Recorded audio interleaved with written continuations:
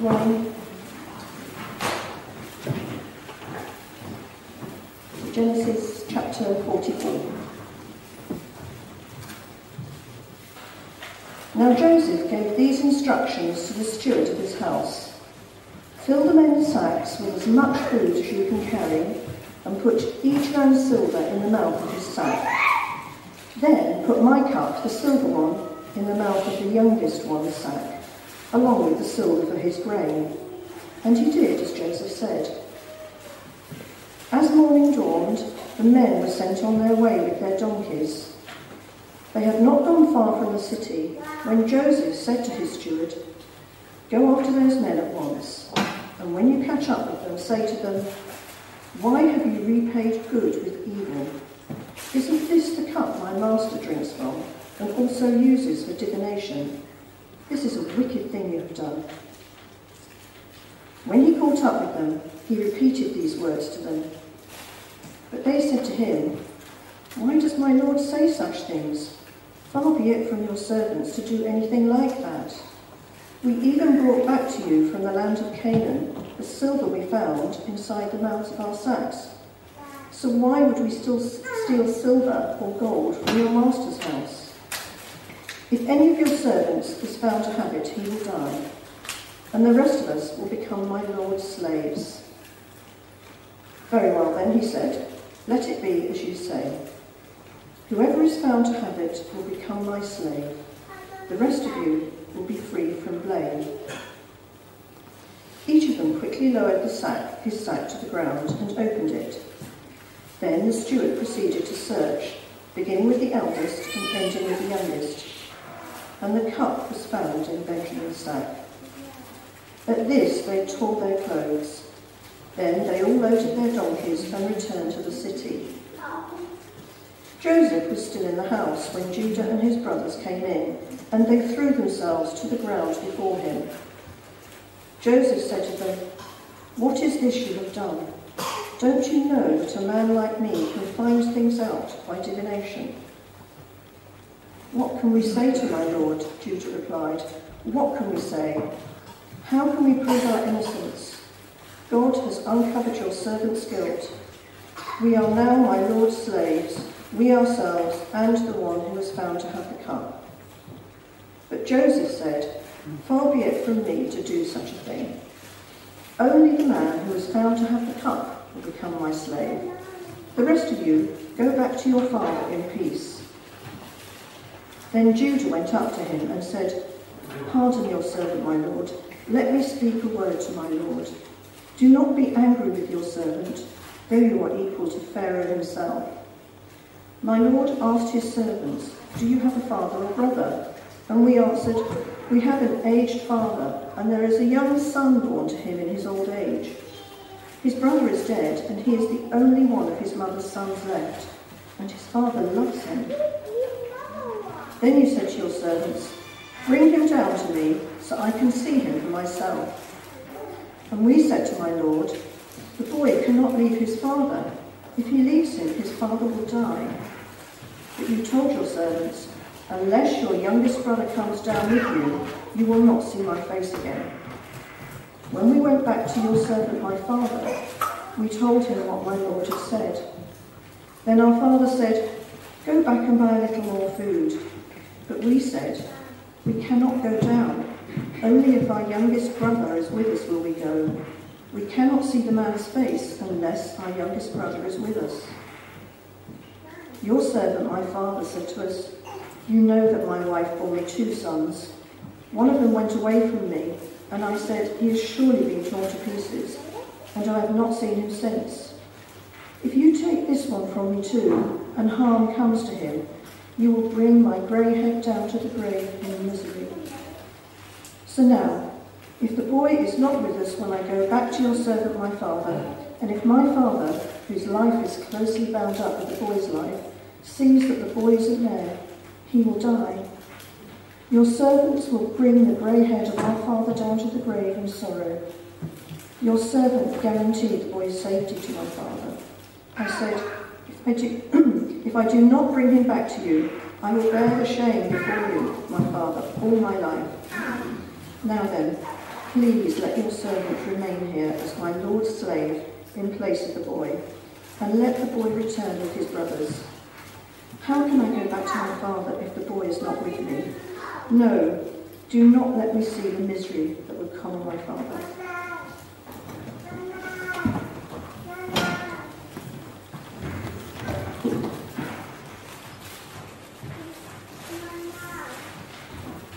Thank you, Kim. Is change possible? You know how it is. We do wrong things. We say the wrong things. We think wrong thoughts. We fail to do the right thing. Or we don't trust God.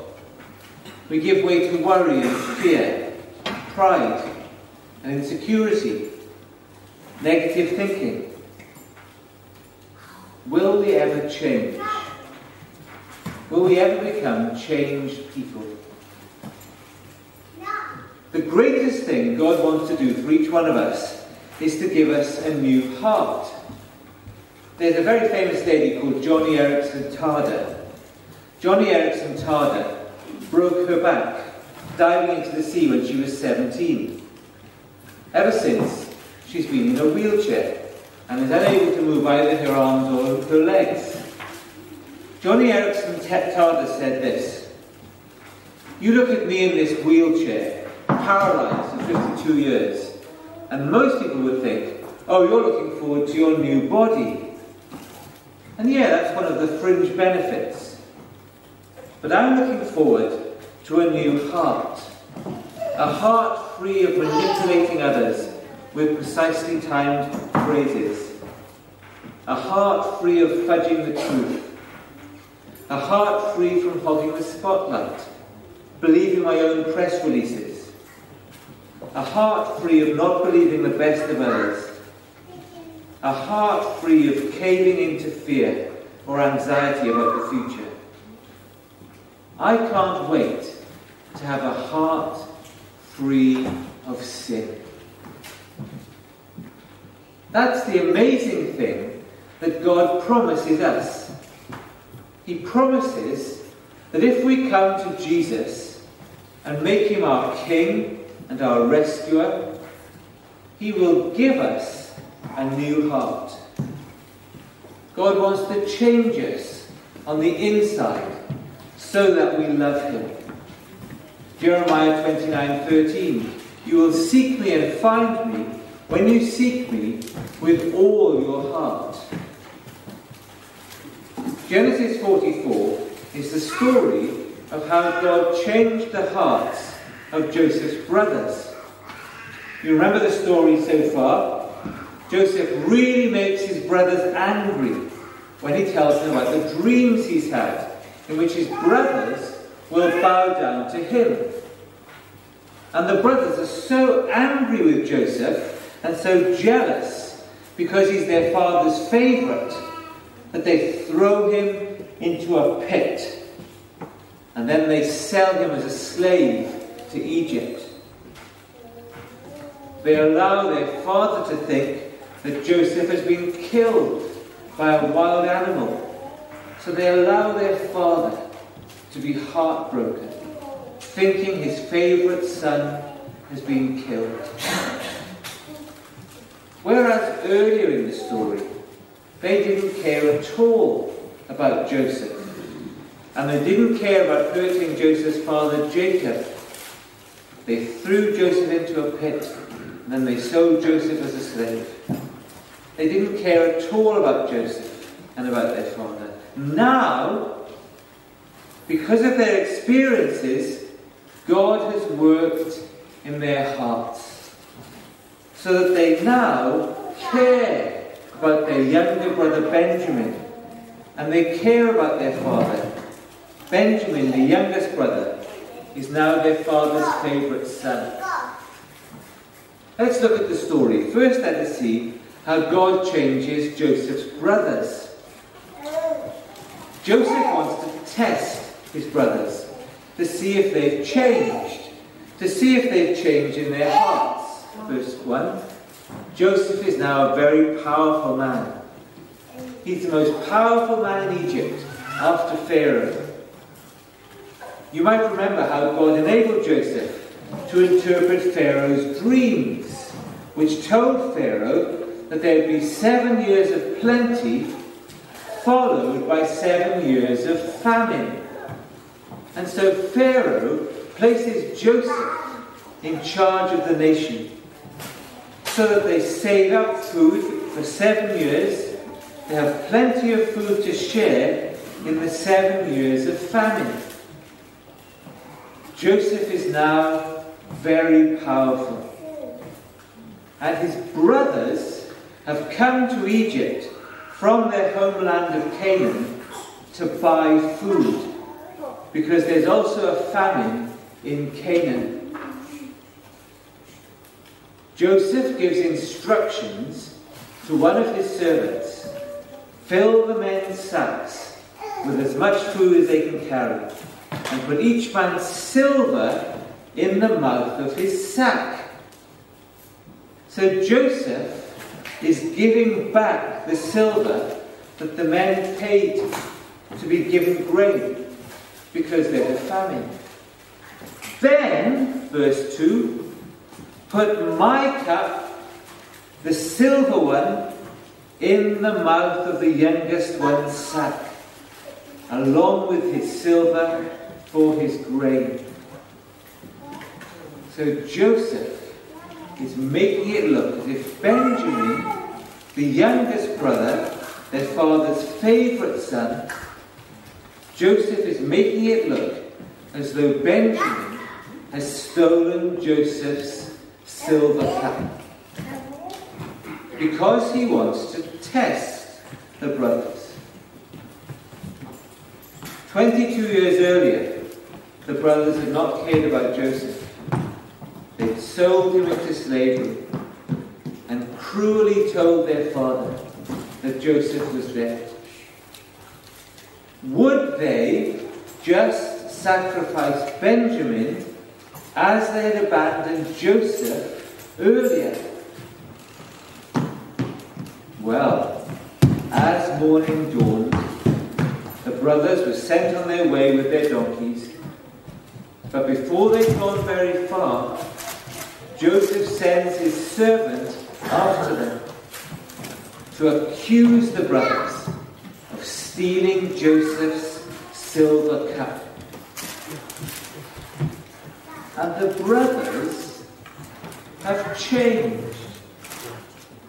They say to Joseph's servant in verse 9, if any of your servants is found to have the silver cup, he will die, and the rest of us will become my Lord's slaves. So 22 years earlier, the brothers had sold Joseph as a slave. Now, the brothers are prepared to become slaves. Joseph's servant searches each of their sacks, from the eldest to the youngest. Verse 12. And the cup was found in Benjamin's sack. Horror! Benjamin is their father's favourite son. Their father Jacob had not wanted Benjamin to come at all in the first place. Verse 13. At this, they tore their clothes. The brothers are devastated.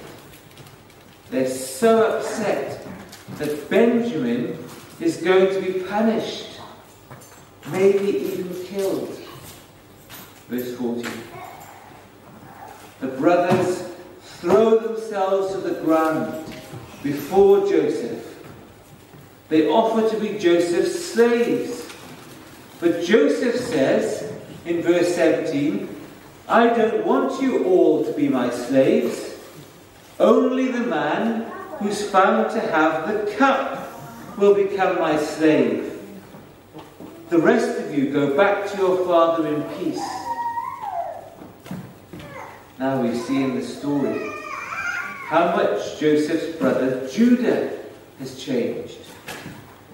So secondly, God has changed Judah's heart. Verse 18. Look at verse 18. Pardon your servant, my Lord. Let me speak a word to my Lord. Do not be angry with your servant, though you are equal with Pharaoh himself. Judah reminds Joseph how he specially asked for their youngest brother to be brought to see him in Egypt, even though the brothers told Joseph that if Benjamin was taken from their father, the old man would die. Verse 35. So now, if the boy is not with us when I go back to your servant, my father, our father will die. Judah has really changed. Now he cares about his father. He cares about how his father will feel.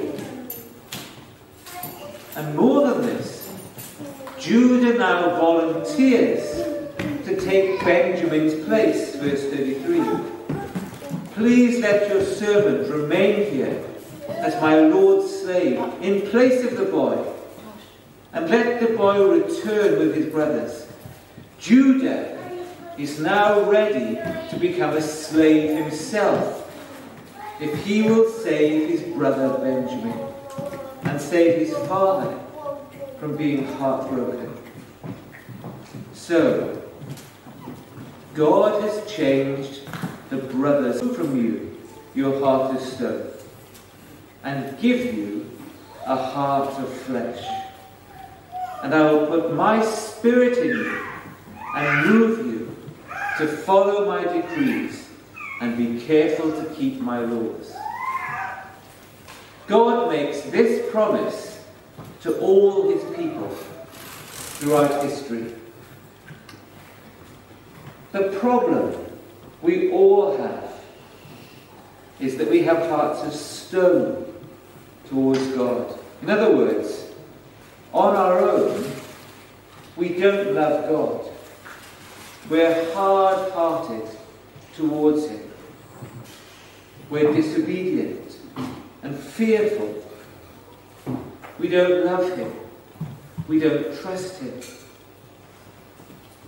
And God has to come and work on us. We're like Joseph's brothers towards him earlier in the story. We don't care about God. And so, God sends Jesus. Jesus comes into the world. He lives a perfect life. And then he dies on the cross in our place, that we might be forgiven for all our sins. And so that our hearts of stone might be changed. God puts his spirit within us. He gives us a heart which wants to obey God. Now, has this happened to you? Do you know that God has changed you on the inside? That he's given you a new heart? If not, will you come to God today? Will you say to him, Heavenly Father, I confess that my heart is hard towards you. I have not loved you as I should. I have not obeyed you as I should. Please take away my heart of stone. Please give me a heart of flesh. Please help me to love you. If you've never come to God like that before, come to him today and get right with him. But maybe you've been a Christian for many years. You know you've had this experience of God giving you a new heart. But just lately, a hardness has been creeping back in. Maybe you've been neglecting God's word. Maybe you've been neglecting prayer. and you've just been allowing yourself to disobey God in small ways. You've just been allowing yourself to feed on wrong thoughts. You've been allowing yourself to say words that you know are wrong. Maybe you've been allowing yourself to watch things that you know deep down are wrong. And this disobedience to God is gradually hardening your heart towards Him. Why not get right with God today? Why not come back to Him? Why not say sorry for our disobedience of Him, for our lack of trust in Him? Ask Him to soften our hearts once again towards Him. Shall we do that? Let's pray together.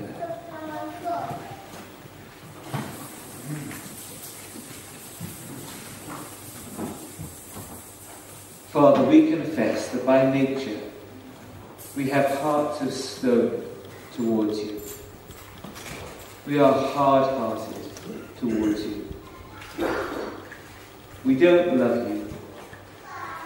We don't obey you. We don't please you. And Father, we're sorry for that. And we pray that you would take away our hearts of stone and give us hearts of flesh, that we might be changed, that we might be soft-hearted towards you, that we might love you and obey you and please you. Father, if there are any here this morning who've never had that experience of being given a new heart, please will you do that for them today. And for all of us, Lord, for those of us who do know you, for those for whom you have given us a new heart, please, Lord, keep our hearts soft towards you. Keep us saying sorry for the things we do wrong. Keep us loving you and pleasing you. So we commit ourselves to you in Jesus' name.